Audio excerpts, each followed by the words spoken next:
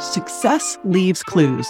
Welcome to the Health Business Growth Show, where we take you behind the scenes of the top health businesses to learn how they built their success. I'm your host, JJ Burgin, founder of the Mindshare Collaborative, along with members of our Mindshare Mentor team. Each week, we are joined by some of the most brilliant, innovative health business experts you're going to ever meet. These folks have built empires from scratch, navigated the choppy waters of entrepreneurship, and will be sharing both their struggles and their successes on the journey of creating a thriving health business. So if you're ready to take your business to the next level by learning from the best, you are in the right place.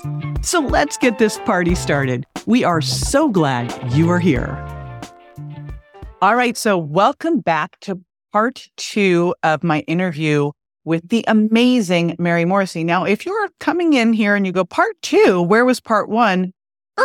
Stop, go listen to part 1, and then this will all make sense to you, because this was so juicy and so good that we went long and we had to divide into 2 parts. So part 2, we are going to be really going deeper into fear, because fear is inevitable when you're moving outside of your comfort zone.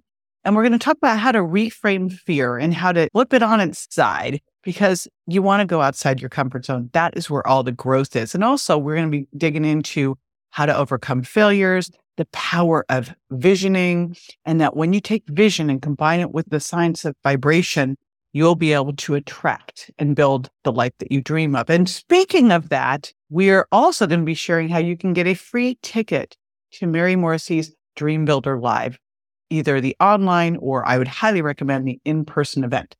So we're also going to be talking about that. Again, if you haven't listened to part 1, jump over there, then come back. And if you have, then get excited, because I will be back in just a moment with the amazing Mary Morrissey. It is such an expansive question. I feel like sometimes we just have to keep asking the question to peel the onion to get the layers of what you would love, because even at first you might start to do the little bit of a limitation of, yeah, but I can't really have that, right? And the other side of it is that question of longing and discontent was such a reframe for me, because it made me realize now, when I feel a little bit of seeing what other people are doing or seeing someone going, oh, I'd like to have that, I'm like, okay, great. Put it in your vision. Yeah, that's fantastic. And, you can. So it is. But it brings up something, and we were talking about this just at lunch, it's just about fear and how you address fear. Because again, moving outside your comfort zone, by the very nature of it, is got to be scary. You're comfortable here. That's right. Now you're going to step out onto into another area. And one of the things that I decided early on is if things felt too comfortable, that I was constricted, that I had to keep stepping out there. But there's a difference between stepping out and being a little scary and then that fear. How would you teach someone to address that fear that keeps showing up? Well, it starts with the reframe. And that self has been with me from the moment I took my first breath, managed all the ups, the downs, the dark valleys, all the things of my life. And we've handled all those things together. That power and me, we've handled that. And no matter what happens, or even to the very last breath, the last one, that power will be with me in that last breath. Number 1, it's not happening now. Number 2, I don't want it to happen. Number 3, I'm not going to give it any energy, because where energy goes, energy flows. And it just becomes a thing long before it ever takes physical form. We're all going to have fear. Like Jim Carrey said, fear is going to be a player in our lives, but we get to decide how much. And you just talked about the kind of dark nights. And something that I've noticed, kind of in doing my own Think and Grow Rich interviews and really looking at people who I love what I've seen them do, their contribution to the world. And to me, success is being able to decide who you want to be with, how you want to live your life, and the impact that you make. And what I've noticed that they have in common is that there was no magic wand that gave them the easy street. That in fact, that all of these people have been through some stuff. They've been through hard times. So people would look at it as like failures, as those dark night of the soul. So you've had your share of some of these, which as you look back and go, that was a necessary step to the next biggest place. When you look back. You're like, and I remember I was going through one of them and someone said, "This is great. It breeds character." I go, "I have character. I got enough. I don't need more. Life. I need life to know this." With that character thing. But the failures, how do we look at those? Mm-hmm. The one that was the darkest night for me was I had built a beautiful ministry in Oregon, a life-giving, interdenominational, people from all over, thousands of people coming, married a second husband who was a CPA. I knew he had depression disorder shortly after we got married, but I didn't really know the impact. And I was very busy in my work. I had 12 ministers working in the church for me. My newest book had become a bestseller and a PBS special. I was working with His Holiness the Dalai Lama in a 7-year project, speaking at the UN multiple times. And while this was all going on, there was an embezzlement going on in my work that I wasn't aware of. And we were just trusting, the board and I were trusting the financials were being shown to us. And when it came to light, in a church, trust in how the money is managed is everything. And so there was this big scandal, and he went to prison, and we had to close everything down, and the board and I resigned, and a new board took over, and 5 churches popped out of that work. But the work I had started, grown, loved, was gone. It was just gone. Over a summer, it was gone. And I went to the Oregon coast to walk, and I was devastated. And in hindsight, looking back, I could say to myself, well, you could have seen that, and you could have seen that. And I could have seen things that I didn't see. And I couldn't change what had happened. The only thing I could do was create the opportunity for people. After a while, it was 3 months, and I took a little book with me, JJ, called Dark Night of the Soul, written by a Christian mystic about 1100 AD. And he says in that book, it's not if the dark night comes upon you, it's when the dark night comes upon you. Everybody has, for them, personally very tough things occur in this human life. So when that happens, he said, the first thing you do is do everything you can do to make it go away. When you discover your power is not enough to bring back your loved one who passed on, to bring back something you couldn't make Grant's accident go away. You couldn't make it not happen. Here it is. We got to deal with it. So first thing you do is do everything you can to make it go away. When you realize you can't make it go away, 3 things will happen. If you surrender to the event, 3 things will happen. The first, okay, I can't change this. First is a feeling of release because you've stopped fighting it. The second is a feeling of relief because you've set it down. And he said, and the third thing that will happen is a strange feeling will come upon you that you actually don't want it to end too soon because you actually want everything it came to give you. Now, it took me some time to get to that spot, along which we'd had the 100 acres we had purchased as a community. There were many congregant loans on that, the total of which was $10 million. All the bankruptcy attorneys we were giving the building back, and everything was collapsing. And all the attorneys recommended you bankrupt. It's just what happens in this kind of a deal. That's what bankruptcy is for. And I was just struggling with this. And then I decided, you know what? I believe there's nothing. If one possibility is I pay that money back in my lifetime. Now, I didn't have a job. I didn't have a new business. I didn't have that. Not only did you not have a job, you were called the prophet for profit. Yes, yeah. The front page, my picture on the front page of the paper in the state in which I grew up in was married with the Dalai Lama, married at the UN, married with best-selling book, profit for profit. Bipolar husband who embezzled. Anyway, when I made the decision, I'm either going to pay it back in my lifetime or I will spend the rest of my life attempting to do so. I'm going to pay a portion of every dollar that comes my way. And I began to do that and started building a new work, which took several years to get off the ground. And really, friends Wayne Dyer, Marianne Williamson, Michael Beckwith, Jack Canfield were saying to me, you got to get in the profit-making world with the work you're doing because you're never going to be able to pay this back. And it took me from start to finish 14 years to pay that $10 million and bring it down to a zero balance. Really a short time when one thinks about it, because you had to pay it back after tax. Yes. In California. That's right. But my vision was every day, just several times a day, I would imagine myself signing the last check and sending it back to the escrow fund that I had put this debt in, and which was paying people back for me. And I was signing that last check, and I was feeling, while I would have preferred it had turned out differently, because it turned out this way, it caused me to go deeper in my understanding about how these invisible laws work. We've all heard about the law of attraction. And the idea is that if you just think something enough, it's going to happen. Or you just imagine it enough, it's going to happen. No, there's a more required to invoke and work with the law of attraction the way it works. And the fundamental law of attraction is a secondary law. The first law is the law of vibration.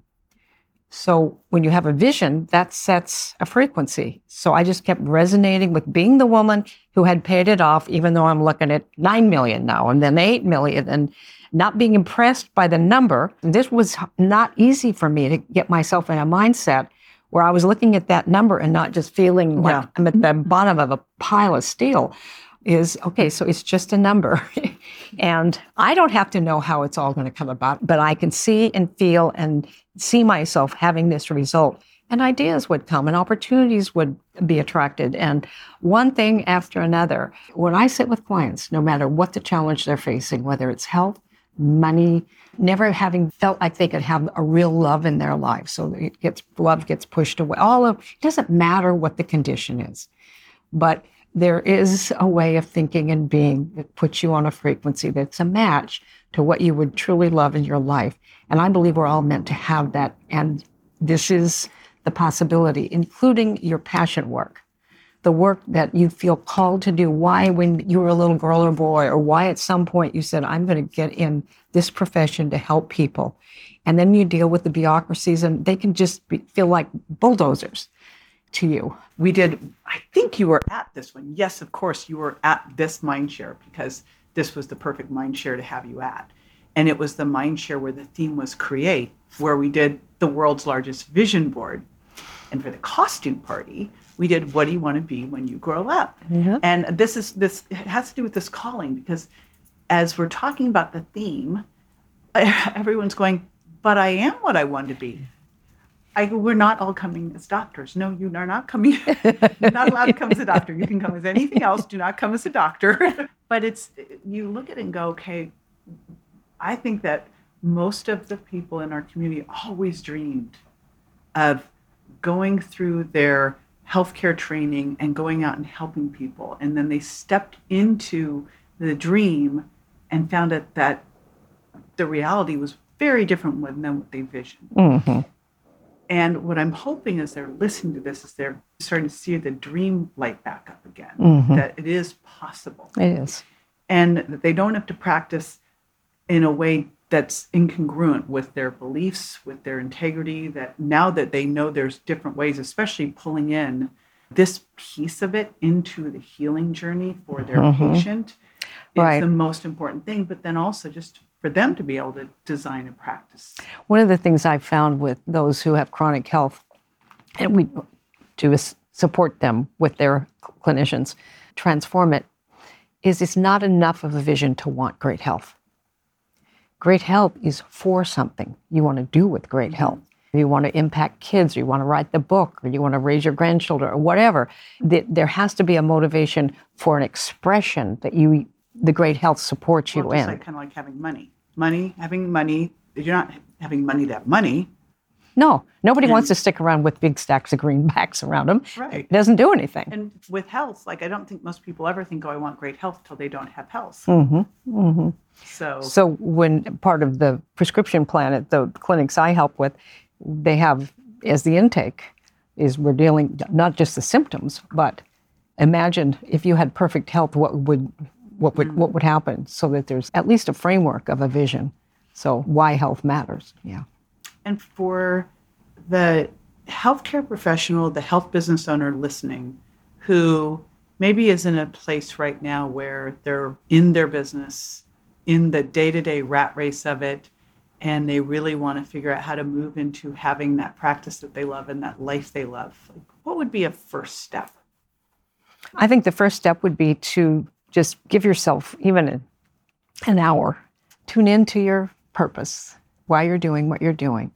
And then if all of the things that seem to be in your way weren't in your way, what is the life that you would create? Because you're more than your profession. Yes, you want your profession to be a picture of what you would love, but you're a person. What's going on in your love life? What's going on in your own health?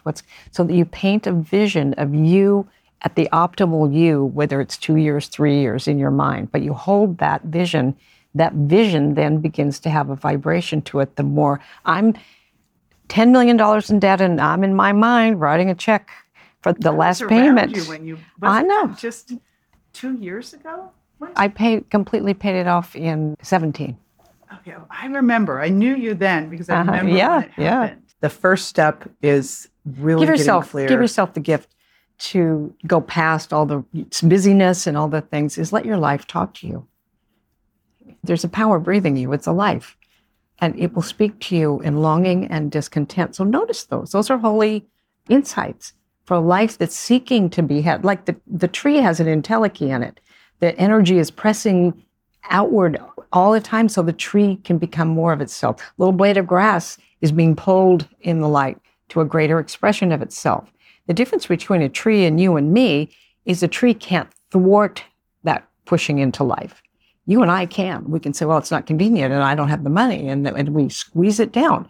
Where's that life force going to go? That life flow that's animating us has to go somewhere. And I believe if we don't give it life, then it turns into symptoms of unlived life, which are problems, difficulties, diseases, all the signs and signals of unlived life. So the most important thing is to just listen to it. What is my longing? What is my discontent, let's say, over the last 6 months? And then let's cast a vision that answers the longing and dissolves the discontent. You make it sound easy. And what I would say is with going through a lot of your processes is they are simple and profound. It is simple, but it's not easy. And for most of us, it's particularly without some kind of support, because just the whirlwind of life has a... Well, and the vibration of most people, I just think of even with my son at the hospital and them going, he'll probably never survive that airlift. I'm like, he 100% won't survive here. That's right. There's a tiny percent he could survive all of that, so we'll pick that. But that is the more common way of thinking. And I know... Yeah, you're going to have it. You're going to be surrounded by it. You have to get into these communities. And that's why it's so important. And put yourself into the work of to make Mindshare. I really believe Mindshare annually is like a non-negotiable if you're the person who really, or at least make sure it's regular that you come and be part of groups that are, it's the support. You get the vision, but then it's the support that can help you come from it versus always wishing you could have. And alongside that, I will tell you, as being a connoisseur of events and loving to experience them, but also just watch how they are produced, your Dream Builder Live is like a top peak experience that you will want to go to. And we'll have in the show notes, we'll have information on Dream Builder Live. Now, I know here's what I'll do. But, oh boy. Anybody that comes through you, we'll give them a free ticket to Dream Builder Live. Now, there's one that we do in person, and there's 2 a year that we do that are virtual. So you got to mark out 3. You won't get the result if you don't give yourself 3 days. And I would highly recommend going in person if at all possible. Yeah. There's just something about the vibration of the room that is fantastic. We've sent lots of people there, and think what the world would be like if everybody went to Dream Builder. And to start with, before Dream Builders, to read Brave Thinking. Thank you. Your book, Brave Thinking, I can hear you all through. It's just fantastic. So to read Brave Thinking, you've got all of these courses online too. And then I'd love to just have you share a little bit about what you've built, because what you've built, and again, what you've built in the last 10 years really is just tremendous. I mean, you built it over the course of 50, but you've really I've been studying for 50 years. Packaged it all, like this whole thing over this last decade that's turned into a family business now that is incredible. Tell everyone about Brave Thinking Institute. Brave Thinking Institute, our mission is to train and empower people to create lives they truly love.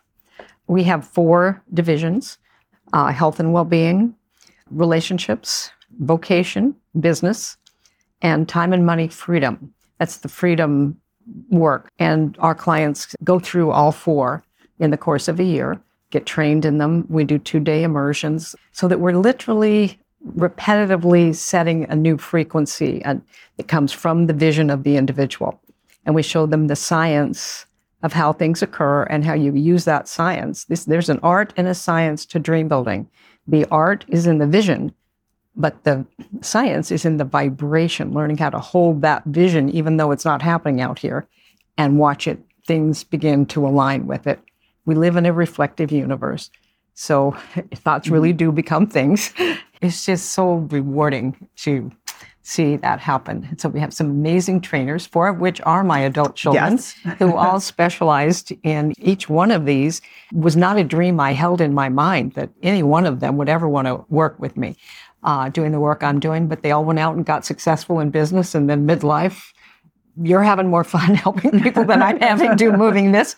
So one by one, they came and joined me, and it's just been a phenomenal. They've been working with me. They're in their 50s and late 40s for about a decade now. It's quite something. Yeah. And they all have their thing. Mm-hmm. So it's really fantastic. So beyond that, you have online courses. You can actually train to become a brave thinking coach, which I think if our healthcare professionals were brave thinking coaches.